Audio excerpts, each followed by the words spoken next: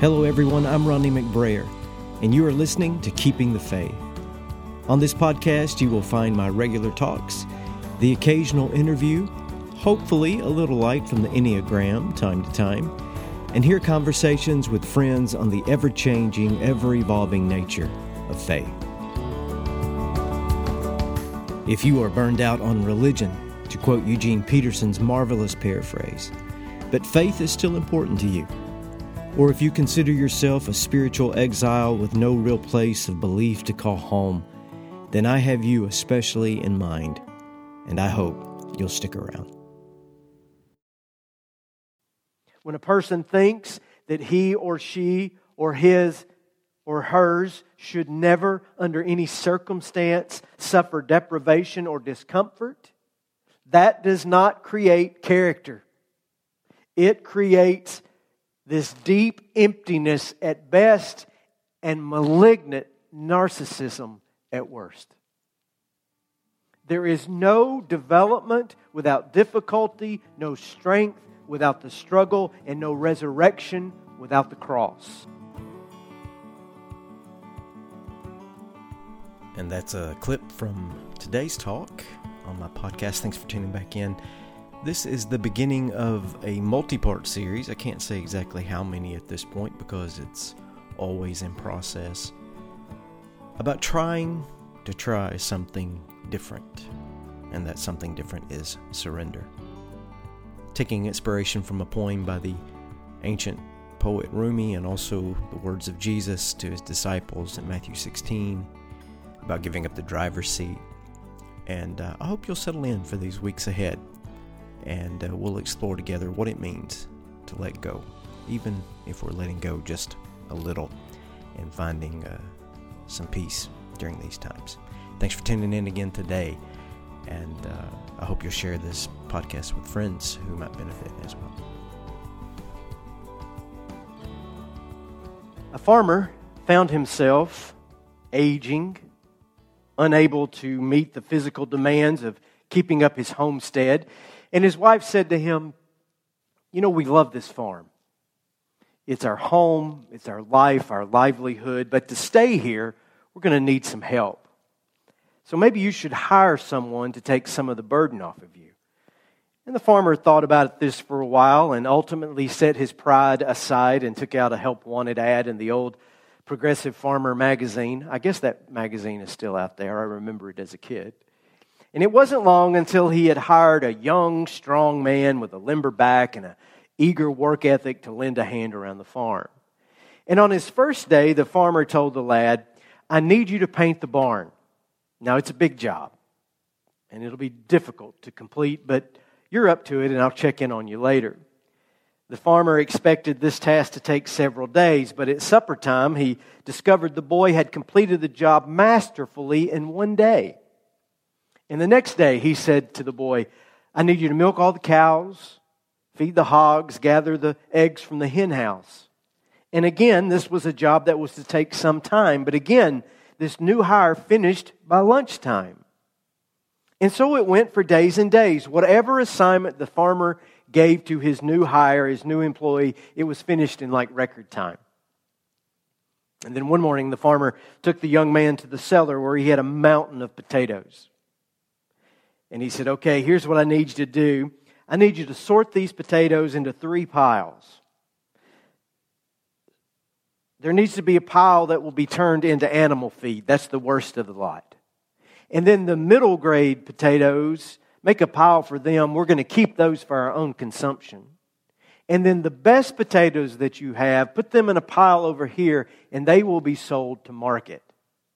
Now, as good as you've been at all these tasks, I'll be back in a couple hours, and you should have this done." So the farmer comes back in a couple hours, as promised. And there sits this young man in these piles of potatoes, and he's not done anything. He's just sort of juggling a couple potatoes, and the pile hasn't been diminished or sorted in any way. And the farmer says to the young man, What are you doing? What happened? You're usually so efficient and you haven't done a thing." And the young man said this. He said, "Sir, I can work harder and faster than most anyone. but I have a real bad time trying to make decisions. And that sure sums up a lot of people. Maybe you know someone like that.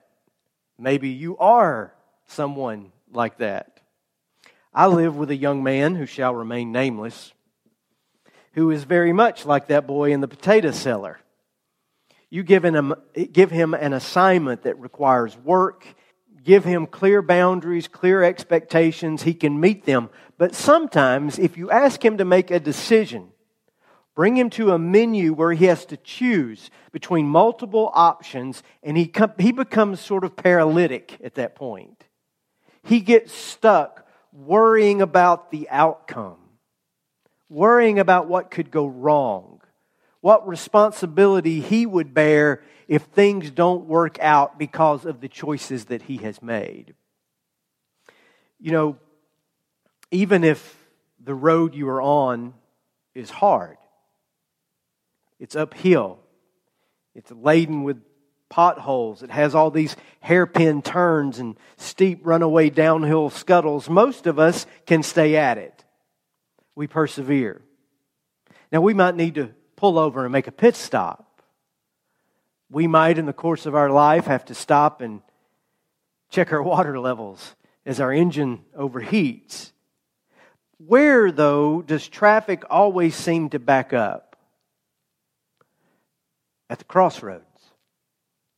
At those places where we have to make decisions, where we have to choose a different path. We can carry on when there are clear boundaries and expectations, but what do we do when we have to make a choice? How do we answer when the question is not one of what, but a question of how? I am at this crossroads in my life. How do I choose wisely? How do I make the right decision in sorting everything out? How do I leave this road I'm on and have been on and go a different way? The young man's answer becomes our own.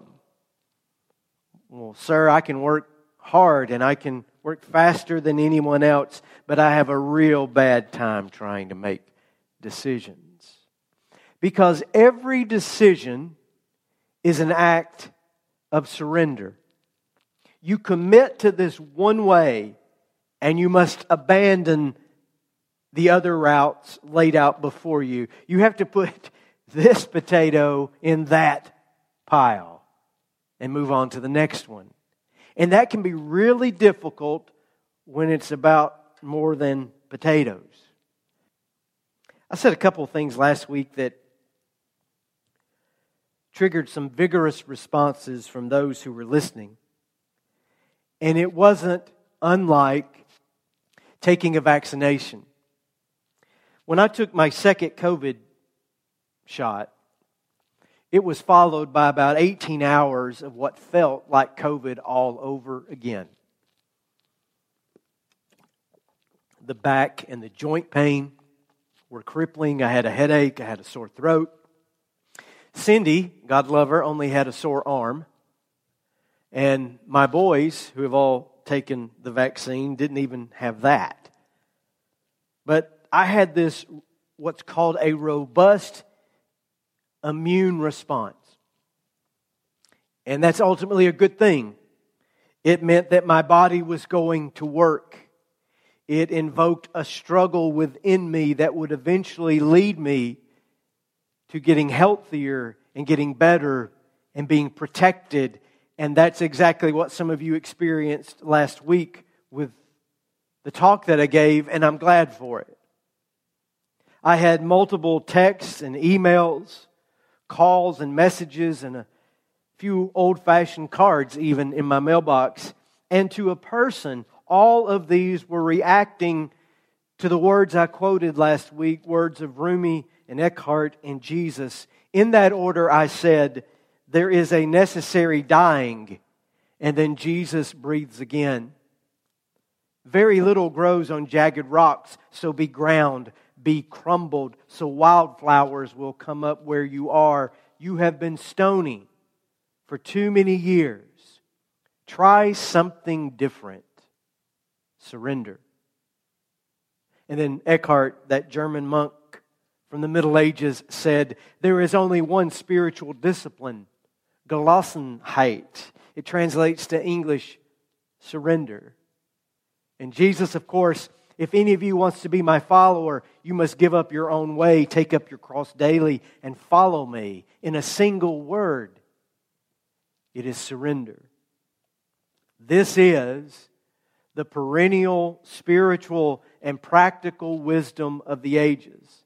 Surrender is the something different to try. Surrender is the one spiritual discipline. Surrender is the giving up of your own way, the daily cross that you carry. Surrender is the letting go, the loosening of your grip, the resignation of your place as would-be controller and manager of your life. Surrender is the handing over of the keys, the releasing of the steering wheel, and the climbing down from the driver's seat. Keeping the Faith is brought to you without ads or commercial interruption of any kind, except for this one invitation. I have friends who are inspired by what they hear from Keeping the Faith, and those friends support my work. But you can support this podcast as well by buying me a coffee. Buy Me a Coffee is a tiny little link where you can throw a few bucks into my tip jar and keep me busy behind the counter serving up the best episodes I have to offer. Simply go to buymeacoffee.com/McBrayer and you can easily and securely donate to the cause. You can also go to my website, ronniemcbrayer.org, and click on Podcast. You will find several ways to lend a hand, and you can also choose your favorite listening platform, be it Apple, Podbean, or Spotify, so that you will never miss a single life-changing, day-making, death-defying episode. Thank you for being a regular listener. You heard Eugene Peterson's paraphrase of Jesus' words in Matthew 16 earlier. I'll repeat just a couple lines. Anyone who intends to come with me, Jesus says, has to let me lead. You're not in the driver's seat. And to those reaction and all those folks who reached out to me this week, here is the same question I heard from almost every single person. How? I got it, was the usual response. I understand. I need to surrender. I want to surrender. But how does one go about doing such a thing? And if you were one of the people who sent that sort of question to me, you are not alone. I am happy with the response. The jab is doing its work. You are reacting as you should. Stuff is going on inside of you that could very well lead to better health, to being protected from the corrosive danger of going it alone. And mixing my metaphors, you sit in the cellar of your soul trying to sort it out. I'm at this crossroads. How do I choose this right path for me? How do I try something new? How do I let go of this road I have been on and go in a different road altogether, a different path in the direction of surrender? So for the next several weeks, I'm going to hang out with these words of Jesus from Matthew 16 and add a few more of His words to it as well and try to unpeel this onion. Let's sit with it and sort it out. Let's figure out, collectively if possible, individually for certain, what it means for each of us to give up the driver's seat. Let's contemplate the meaning and practices of Gelassenheit. Let's try something different. Let's learn again the very elemental definition of what it means to follow Jesus, which is self-sacrifice. It's the way of the cross. It means imitating and reflecting the actions and attitudes of Christ. It means giving up control. It means embracing the way, His way in order to find yourself, your true self, Jesus said in the text this morning. All of this is the language of and the learning to surrender. Now, I ask you, is that what you want? Is this the discipline, the path, the road, the choice you are willing to make? If so, I am glad. And with all my joy, I can make you two promises. One, this is the way.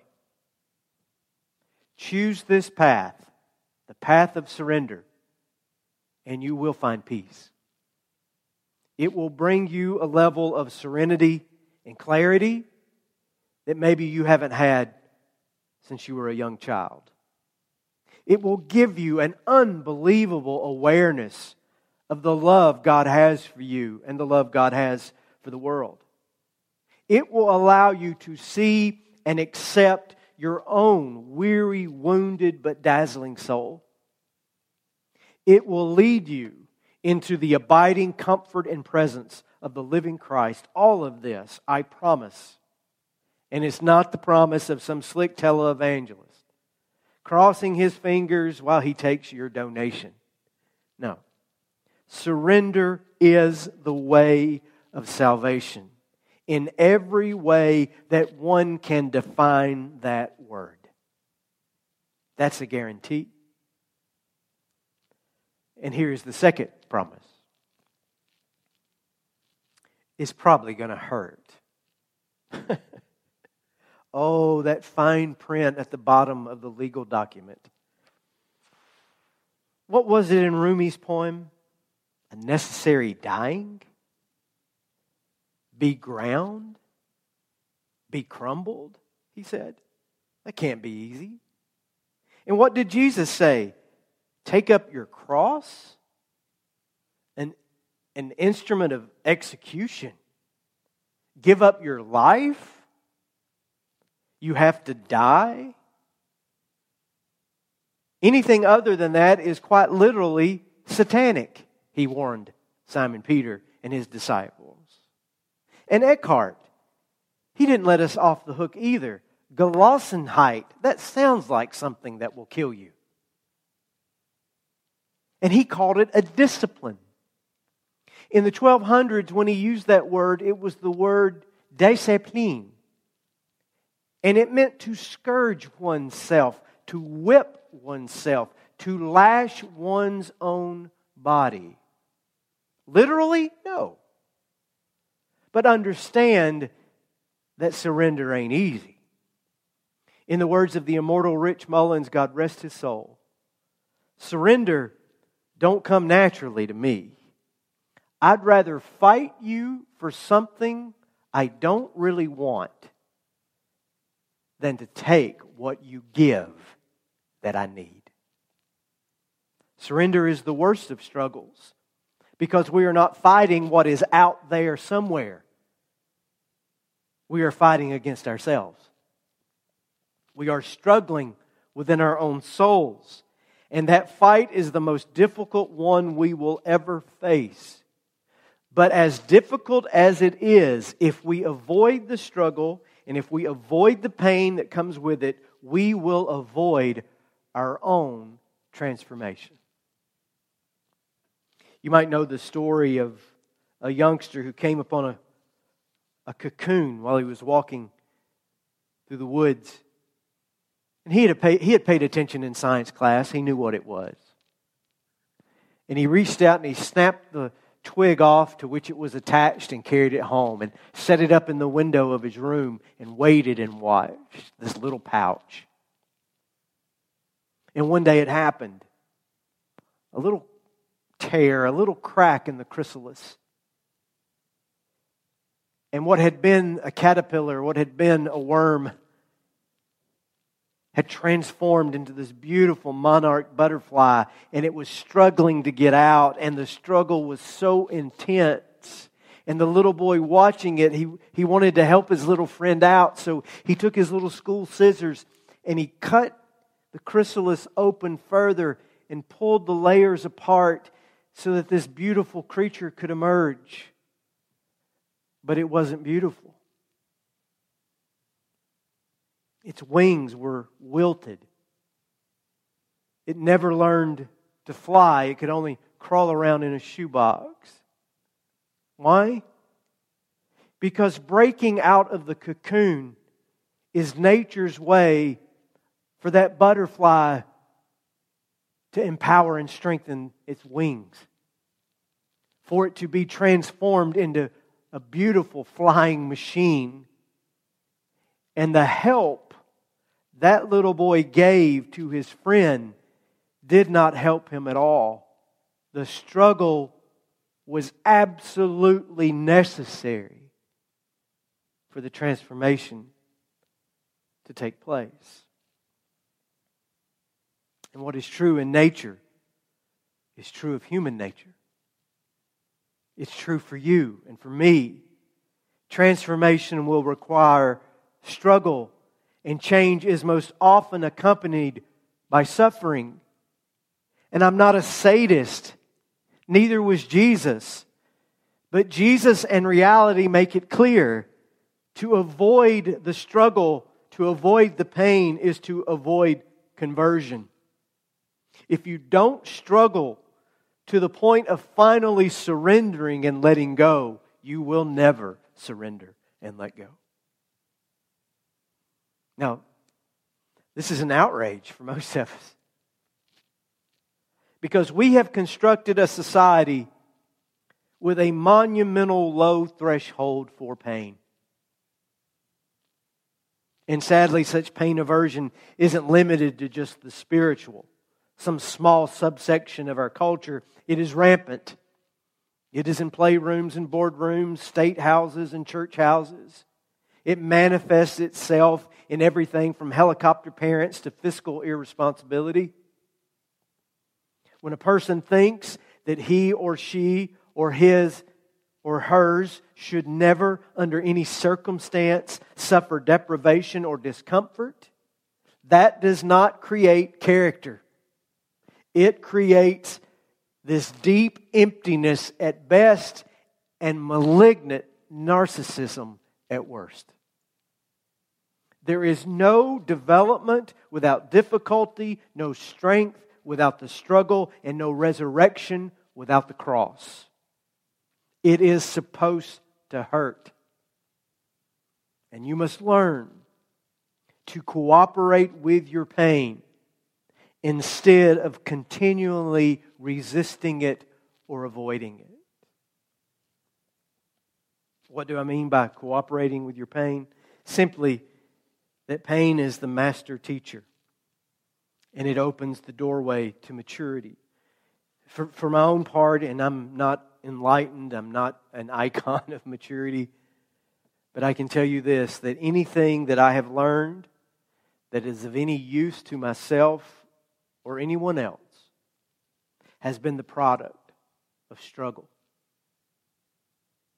Now at my age, I haven't learned a whole lot from pats on the back, or you did real good, or even success. It's only those times when I quit circumventing my struggles and became a steward of it that I learned anything of worth. Think about the most beautiful people that you know.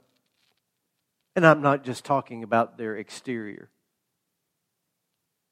The most beautiful people I have known are not those who have lived a charmed life without any hassle. It's those who have been wounded deeply. And they have let those wounds transform them. They are patient. They are steady. They can still laugh. They still carry hope in their hearts. Oh, to be sure, they have been ground. They have been pulverized. But the most beautiful wildflowers have grown up in the fertile soil that remains. Now, The ugliest people I have known have been wounded too. But they are bitter. They are angry. The light in their eyes have gone out. They remain as hard as a stone, calcified and soured in their resentment. And when it comes to even the slightest relinquishment, the mere beginning of a surrender, they respond exactly as Simon Peter did in our text this morning. Impossible. This will never happen. They remain where they are, paralyzed, unable to go any further when someone who has experienced similar sufferings have allowed those sufferings to open up their hearts and souls to a whole new way of living. As Dr. James Finley says, true liberation is the result of our willingness to open our hearts to the aching. That is what transforms us as everything within us dissolves so that we can be filled with the love and presence of God. Only when we are left empty and exhausted can we experience healing grace. When left for dead, we experience resurrection. When left with our struggle, we begin, finally, to surrender. You have been listening to Keeping the Faith, the podcast home of yours truly, Ronnie McBrayer. You can follow me on Facebook or Twitter, whatever your socialization preference may be. At Ronnie McBrayer will get you there in either case. Visit my website at ronniemcbrayer.org, and there you can stay up to date on my speaking schedule, books I have written, projects just over the widening horizon, and yes, you can find out more about me than anyone truly wishes to know. Thanks to Shutterstock Incorporated, located in New York City's Empire State Building, no less, for producing and licensing my theme music. Bobby Raines provides recording and technical expertise. Tim Riles created the Keeping the Faith logo and artwork. And Lynn Sunshine on My Shoulder Crow is credited with any and all photography. And as always, Toby and Mo, the two small wonder dogs that run my home, assisted with all editing. I'm Ronnie McBrayer. This has been Keeping the Faith, and I thank you for listening.